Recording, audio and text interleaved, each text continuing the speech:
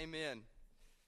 Thank you guys again. And before we get into the message, would y'all join me in a word of prayer? Heavenly Father, thank you that we could be gathered here. And dear Lord, I pray that you would awake our souls. That whatever might be going on in our lives or in our worlds, that for the next few minutes you would just focus on us. And that our hearts would be open to hear just precisely what you'd have to say into our lives, into our situations, and that we would respond. In Jesus' name, amen. Again, I am thankful to be back and to be here. Next Sunday, I'm going to kind of share more about our trip to Malawi. So I hope you can be here then. But today, I want to finish the series we've been going through the last month, Love, Lies, and Lust. And just to give you a quick recap, you know, we started that there is a void in our lives, in our hearts, of love, and that we buy into lies in our world that someone or something else can fill it besides Christ. And then one of those lies can be, one of the biggest lies can be lust, and Jeff preached on that last Sunday. And today I want to close with this title, The Truth of Love. And I'll be honest, before I went to Africa, I had this idea for the sermon, and it was kind of all, laid out.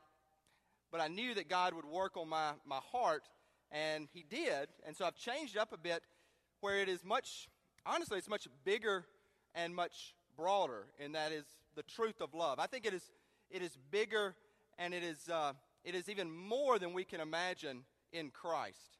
And I'll lay that out to you, but I think a lot of us don't know the truth of love in Christ. I think we're raised and we can go to church or we can go to Sunday school and we know conceptually or in our minds about Jesus and about God, but we just don't really get all that He is in our hearts. And so I hope that I can show that to you, and I hope that your hearts will be open and that the Holy Spirit will reveal it to you. A British writer and Christian and thinker named G.K. Chesterton. Some of you have probably read some of his stuff. He once said that the fundamental fact of a Christian, the central fact in the life of a Christian, should be joy and happiness. And it's only on the periphery of their life that they would experience suffering or sorrow or pain. Again, let me say that. He said the fundamental fact, the central fact of a Christian life is joy. And that only on the outside, only on the periphery, would there be suffering or sorrow. And I heard that this week, and it really struck me because I believe so many Christians live the opposite. They live their lives, and there is suffering, and there's pain or sadness, and there are moments of joy, and there are moments of happiness, but it's not the central aspect of their life. It's not the central fact. And that only, there is suffering, it might come in every now and then, but they have the joy of Christ. And why is that? Why is that? That so many of us, myself included sometimes, can get so focused on the problems and the challenges and the struggles, and that we don't know in our hearts the true life of Christ, the peace, the happiness, the joy, the love. Why is that? I think because there are struggles and there are challenges, and I think our lives can get so overwhelmed in these challenges and these struggles. And I believe that in each life, there are four things. The challenges may be specific, but they all involve four things of struggle, four things of challenges, four things that can just overwhelm our lives. And you may be wrapped up in one of those four, or you may be wrapped up in all four. I'm going to go over each of them. And then when you talk about the truth of love, well, truth means that there's a question. Truth is an answer. And so I also think in these four challenges, there are also four big questions in all of our lives. No matter who you are, no matter where you're from, be it Mississippi or Malawi, you struggle with either one of these four things at some point in your life, and some of you today may be struggling with all four, okay? The first one I want to talk about is origin, as in your place of origin. And I'm not talking about being like from Jackson, Mississippi. I'm talking about your family life, who you are, your parents, your family. You can struggle with this because let's say who your people are. Let's say you're from good people, and maybe that leads to a lot of pride in your life. Or maybe you're from, like not so good people, and maybe that leads to shame.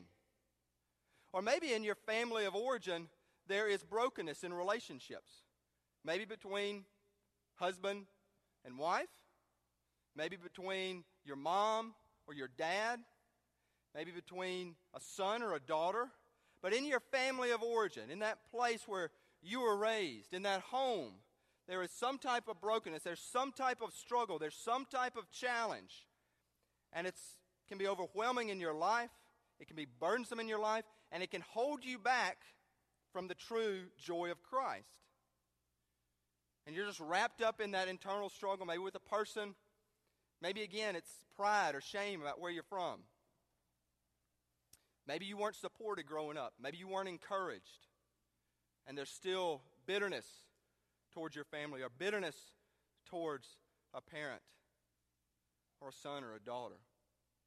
But one of the primary challenges we can face in life can be surrounded in that family, in that place of origin. Second struggle or challenge that we can face, second question that we can face deals with morality, as in what is right or wrong. Some of you may be struggling with that now. You may be trying to live the Christian life, but you may be facing a decision. And you're kind of thinking, how far can I push it? You may know that this decision could lead to sin, or it could lead to something bad, but you're saying, how far can I go? How far can I push the envelope in what is right and what is wrong? Maybe some of you have made the wrong choice. Maybe some of you have made a series of wrong choices, a series of sins, and there's still guilt in your life. Maybe it's something that happened years ago, 10 years ago, 20 years. But it was one wrong choice, and that's defined your life. And so another challenge that we have are these things that is right and wrong, and trying to live rightly, but yet there's something in us that can pull us sometimes towards sin, or that we can just, we're broken people, and we just make the wrong decision. We just do something that God does not smile upon. The third challenge, the third question, is that of meaning or purpose. As in, what am I going to do with my life? We want our lives to have meaning. We want our lives to have purpose. Is it a job? Is it a career? Is it a passion? Is it giving in some way? We want to find that. And so many people in life, and I've been this way at times, don't. They don't find meaning and purpose to their life. And so there's still this void, and we want to try to fill it with something. And so often, and I saw this in my life, so I'm not saying it on anybody else, but I see it in other people's lives. So often we fill that void with things that we think are exciting and, fun stuff. Maybe it's travel, maybe it's adventure, maybe it's a hobby, maybe it's an addiction, alcohol, maybe it's sex. It's something that we try to fill when there's no purpose or meaning in our life. And then at some point, you'll see that things that you thought were so exciting or so good actually can lead to emptiness. Heard a story on the mission trip. It was I think it was an African proverb, or I forget who wrote it. But it was about this couple who were having problems, and really there wasn't a sense of purpose in their life. There wasn't a sense of meaning. And obviously most of Africa's villages or, tribal or rural areas. And they went to this large city, and particularly the wife was having significant problems. She did not have a sense of meaning and purpose in her life. And she got to the city, and as the story goes, she was excited to be somewhere where there were other people and opportunities, and she had long since fallen out of love with her husband. And she got to the city, and they were staying wherever they were staying. And it said at night, as they went to bed, she slipped out. And the way the story was written, it said she gave herself in to the lusts of the night. And then she came back to their room, and She had this huge sense of emptiness, and her husband was awakened as she came in, and she laid down, and her husband kind of patted her, and she shrugged and pulled aside, and he said, "What's wrong?" And she just said, "It's nothing. It's nothing." Meaning this little story was that what she went out for, the excitement or the adventure, led her still to even more nothingness. That having no purpose and having no meaning and then trying to fill it with things that, again, she thought would be so great or so wonderful. Being in a big city, being around different people, meeting new people. And then obviously giving herself into the lust of the night. She thought it would be so great, and then it was nothing. It was nothing. And then last, the challenge and the question that we can all face is about our destiny. As in, what happens to us eternally? What happens to us when we die? There's our place of origin. There's right and wrong. There's meaning and purpose. And then finally, what happens when we die? Where will we go? Will we evaporate? Will we not exist anymore? And yes, we hear about heaven and we hear that we're going to live eternally. But, I think if all of us are honest, sometimes we think, well, what is it really going to be like and how do we know? Because you can go to funerals or you can go to graveyards or you can see coffins and there's a sense of loneliness there. There's a sense of it's over, it's done. And so a challenge and a question that we face is, will our lives have meaning for eternity? Will we go on? Those challenges, those questions. Some of you may be struggling with one of them. Some of you may be struggling with all four. Origin, family, relationships in there. Right and wrong.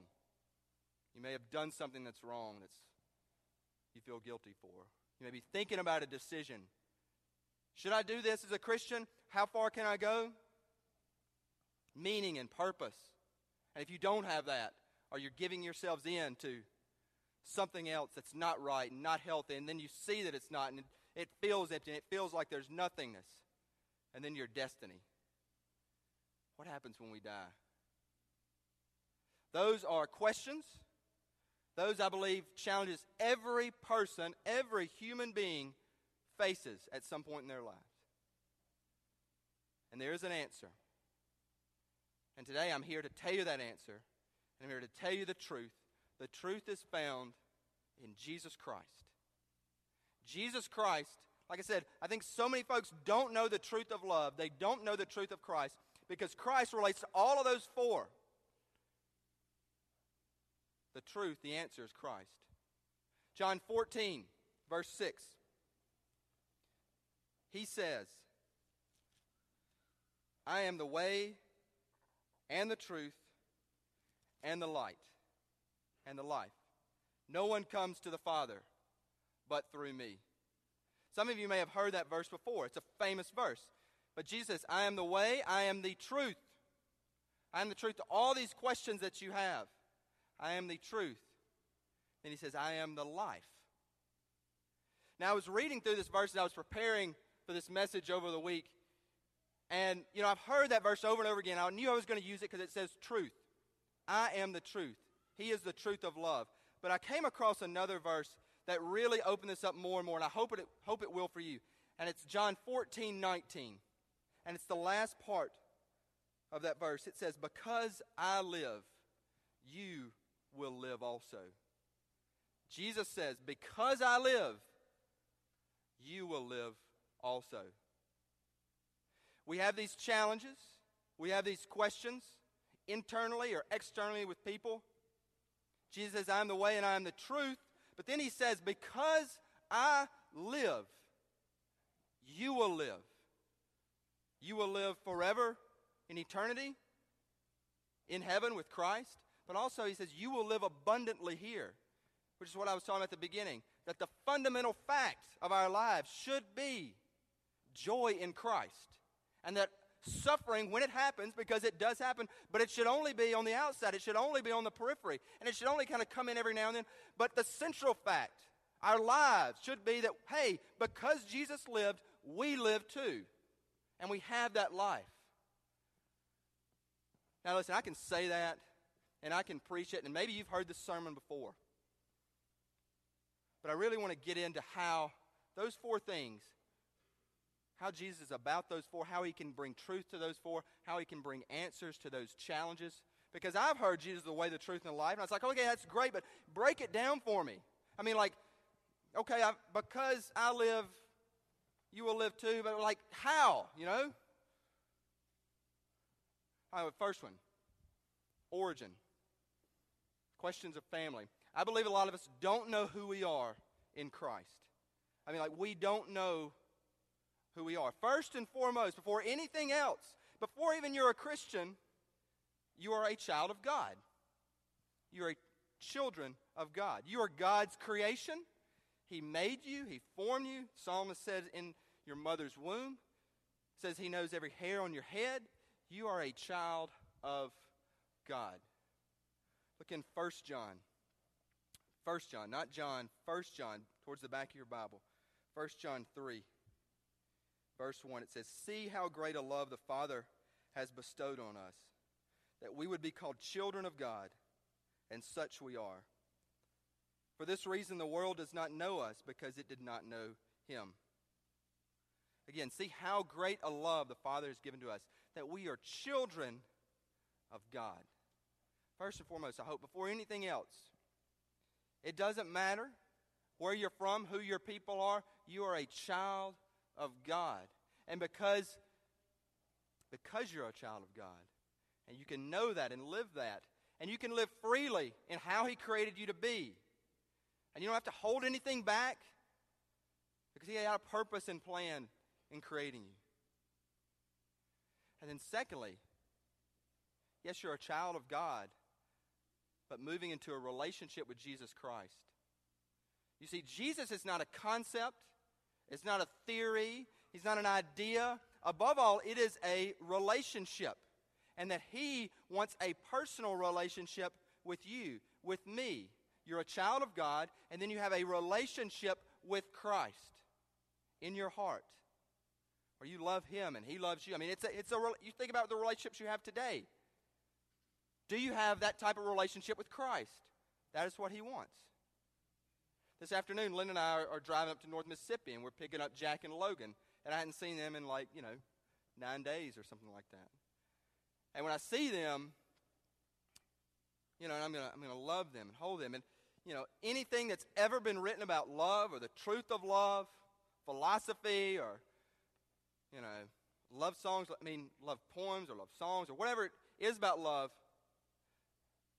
I know that when I see them, that feeling, that's going to be love. And nothing that has been written can match that or what we read. And I tell you that as a father coming to see his children again after being away from them so long. That is how God feels about you. That is what God wants for you in Christ. A father's love, a relationship with Christ. Again, no matter your family of origin, no matter your place, you're a child of God and can have a relationship with him in Christ forever. Second, things about morality, right and wrong. Where are our ideas of perfection? Where are our ideas of what is perfect, how to look perfect, or what is the right way to look, or the right way to be a man, or the right way to be a woman, or the right way for marriage? What are our ideas of perfection? I think many of us find those ideas and find that truth in culture. We look in, magazines, whether it's Men's Health or Women's Health or celebrity magazines. Heck, some of us, and I'll probably watch part of it, watch the Oscars tonight, and we'll watch everybody trot out on the red carpet, and hey, they'll look great. And that shapes our ideas of perfection. It shapes our ideas of what is right and how to live and how to look. And if you, don't do that or are not moving towards that, well, then that may be something wrong. It's not like wrong, but ethically, but you're not leading towards the perfect life, okay? The truth of love, the truth of it is that in the life of Christ, there is the perfection of purity. I mean, if you read the life of Christ, I mean, he talks about what a marriage should look like. He talks about repentance from things that you've done that are wrong and can lead to a new life. He talks about being able to forgive. In the life of Christ is the model for perfection. It's the model for the right way to live. So much so, another verse, 1 John 3:16, he says, "We know love by this, that he laid down his life for us, and we ought to lay down our lives for our brothers." He was and is the perfect life. And he went so far as to give his life for us. And then he says, Scripture says, if we want to live the perfect life, then we should give of our lives to other people. But if you want the model for how to live, if you want to look at perfection, then look at the life of Christ. I'm leading a Wednesday morning Bible study of all our leaders in the church, lay leader team, small group leaders. And we're just focusing on the book of John because I think people don't know, the simple life of Christ and what it should tell us. I mean, we looked at everything. We looked at movies or magazines or whatever in culture. Let's look to Christ for what is right and what is not right and how to live and how to give of ourselves. Then meaning. Questions of meaning and purpose. I know some of you here are probably struggling with that. I know I struggled with it for years and years, and there was a void in my life, and I filled it with not good stuff. Where do you find meaning? Where do you find purpose in life? Now, I would say if there was one word that could define the Christian faith, our faith, one word, I would say forgiven. Forgiven. And maybe you don't believe that, or maybe that hadn't hit you, but here's what I mean. If you're a child of God, and then there is stuff in you that rebels against God, because all of us are rebelling against God, but then God forgives you. And then let's say you make choices that are wrong, that are not right. You can come to God for forgiveness, and he will say, hey, you can start all over. You can start anew, right now, right here. One word defining our faith, forgiveness. You are forgiven in Christ. Therefore, I believe you should live for him. Now, there may be a specific way that you live, be it a job or be it a career or be a passion, but you should ultimately, I believe, live your purpose and your meaning should be found in Christ because he has forgiven you. He has saved you. Another verse. 1 John 4, 9 and 10, it says, "By this the love of God was manifested in us, that God sent his only Son into the world so that we might live through him. In this is love, not that we loved God, but that he loved us and sent his Son to be the propitiation for our sins." This is love, that God loved us and sent his Son so that we could be forgiven. Listen, guys, no matter what you've done, no matter who you are, you can start all over. You can start anew in Christ. I want you to know that. And in that, I want you to have meaning and I want you to have purpose in your life. And then finally, destiny. Where we go for eternity. What happens to us. Yes, the idea of death, I think it can be scary. It can be fearful. I think we go to funerals, we see a coffin there, and it can just seem lonely and empty. And we can ask ourselves, okay, what happens to us when we die? What happens? What's going to take place? Are we going to live forever? Jesus said, "Because I live, you live."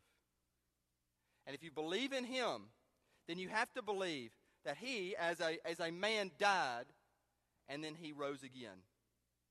And guys, if you believe that, if you believe in the resurrected Christ, it has to change everything in your life. I mean, if you truly believe that, then life should be totally different. A man died, and then he rose again, then he had life again, and then he says to you and to me, "Because I live, you will live. You will live forever."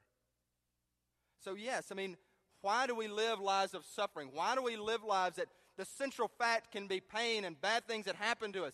The central fact of our life should be joy. The central fact of our life is that we can go on forever, that we can live forever, that our lives can have meaning and purpose here, and that we have eternal life with Christ forever.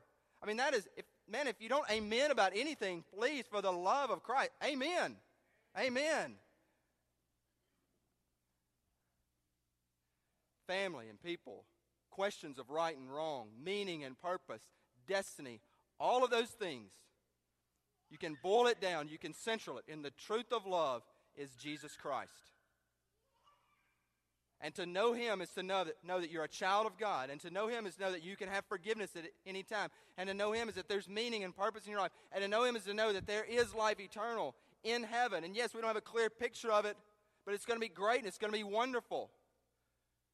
And He doesn't want us to live lives of suffering and pain and hardship and all this blah, blah, blah, blah. He wants a man to be fired up.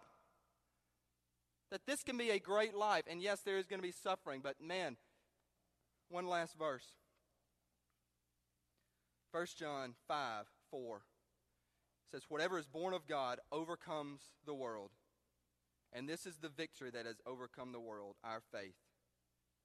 Who is the one who overcomes the world but he who believes that Jesus is the Son of God? Guys, that is not like trifling stuff. That is not like, that is overcoming the world. That is like victory. That is whatever is going on in your life right now. Scripture just said, in Jesus Christ, you overcome it. Amen. 2 quick stories about this trip in Malawi. And I'll talk about this more next week. I was honored to preach twice. And one time I preached, and it was in a big open field. It was at night. They had a few lights, so you could see, but it was under these African skies. There was about 400 people gathered. They came from villages or tribes all around.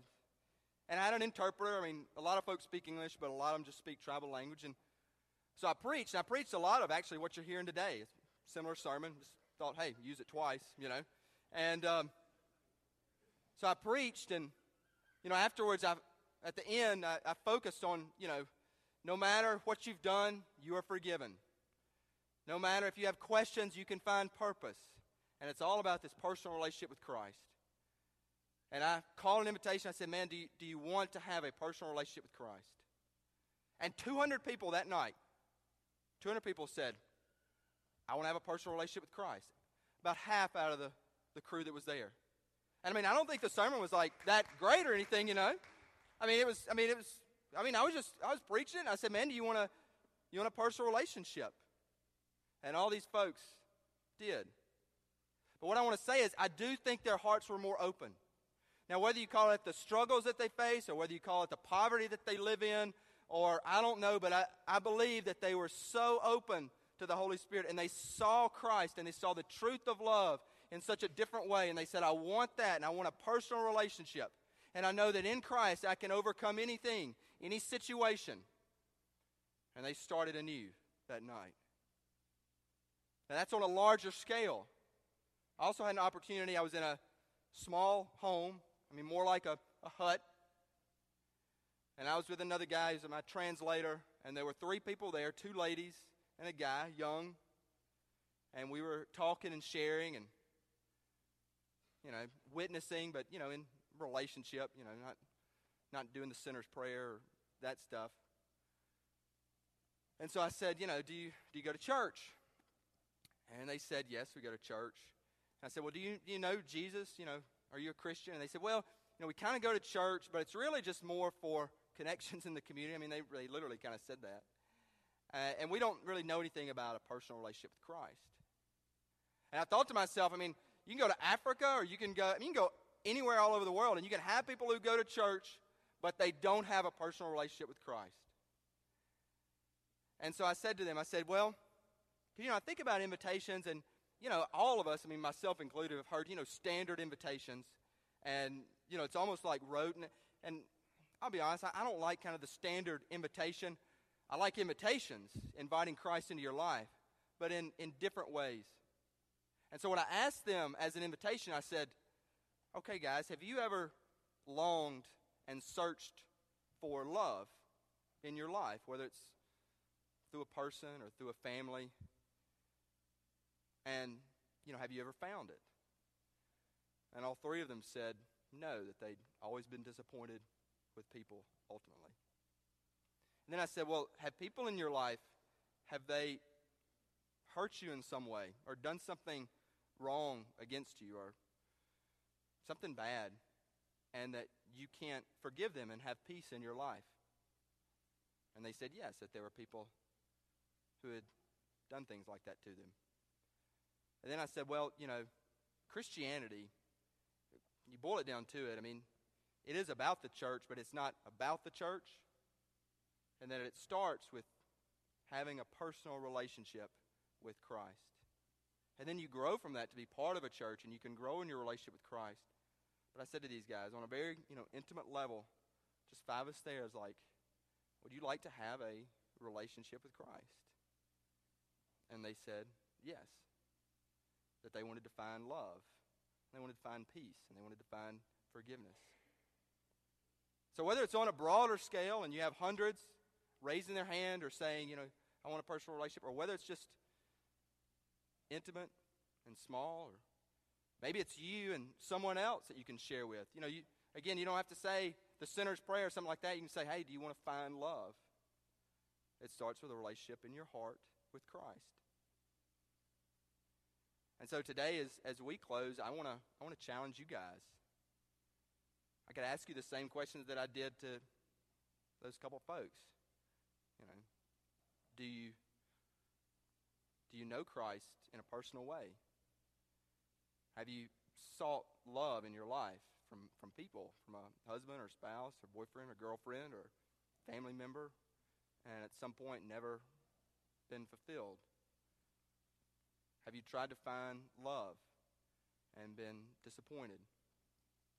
Have you had bad things happen to you?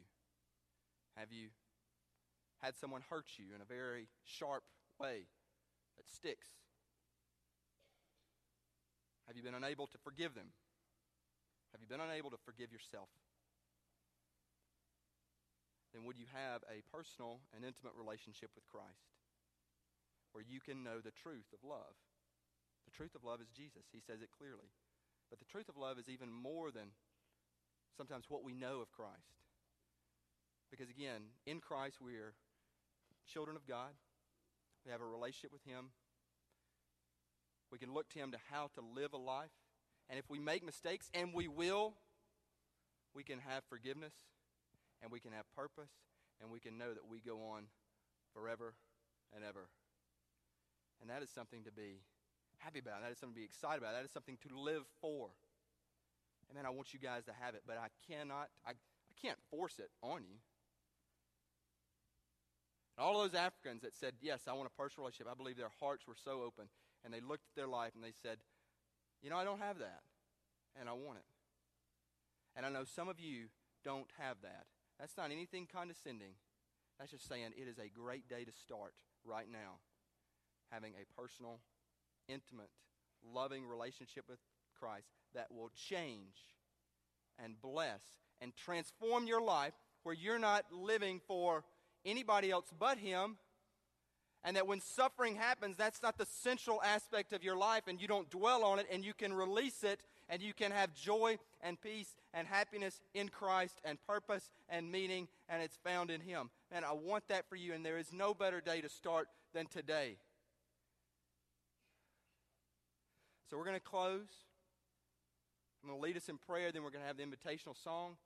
Whether you want to do it in your seats, if you want to come talk to me personally, or you want to talk to our Jeremiah Prayer Council, people will be up here that will willing to pray with you to start having a relationship with Christ. And yes, that doesn't mean that everything's going to be perfect, because there are bad things that happen, but man, you can know that you have meaning, you can have purpose, you can have life, that He is truth, and I want you to have it.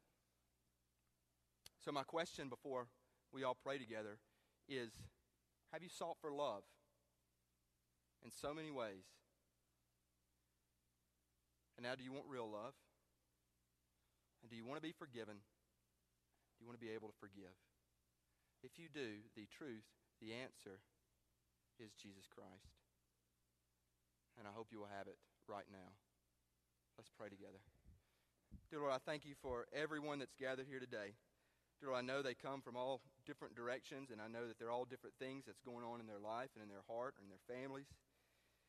And I know that there's suffering in all of our lives, in small or large ways.